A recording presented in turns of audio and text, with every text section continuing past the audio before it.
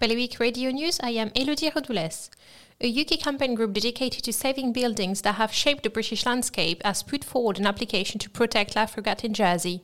The 33-metre cedar-clad upturned boat was designed by Will Alsop and built in St Helier in 1997.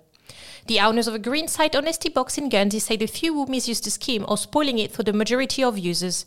Flight tippers have recently been dumping rubbish in the skips which taxpayers then effectively had to pay for the disposal of. Police in Guernsey are appealing for witnesses after a man suffered head injuries in an altercation at the North Beach. The incident took place at 3 on Sunday morning. The owner of a sand quarry in Jersey has relieved the Environment Minister has changed his position and will support more extraction at the site. Deputy John Young wanted the quarry to close at the end of his current permit, but independent inspectors said it should be allowed to continue. For more on this story, visit bailiwickexpress.com. Your weather now. It will be cloudy with a temperature of 9 degrees and moderate wind this afternoon. The next high tide will be at 6:05.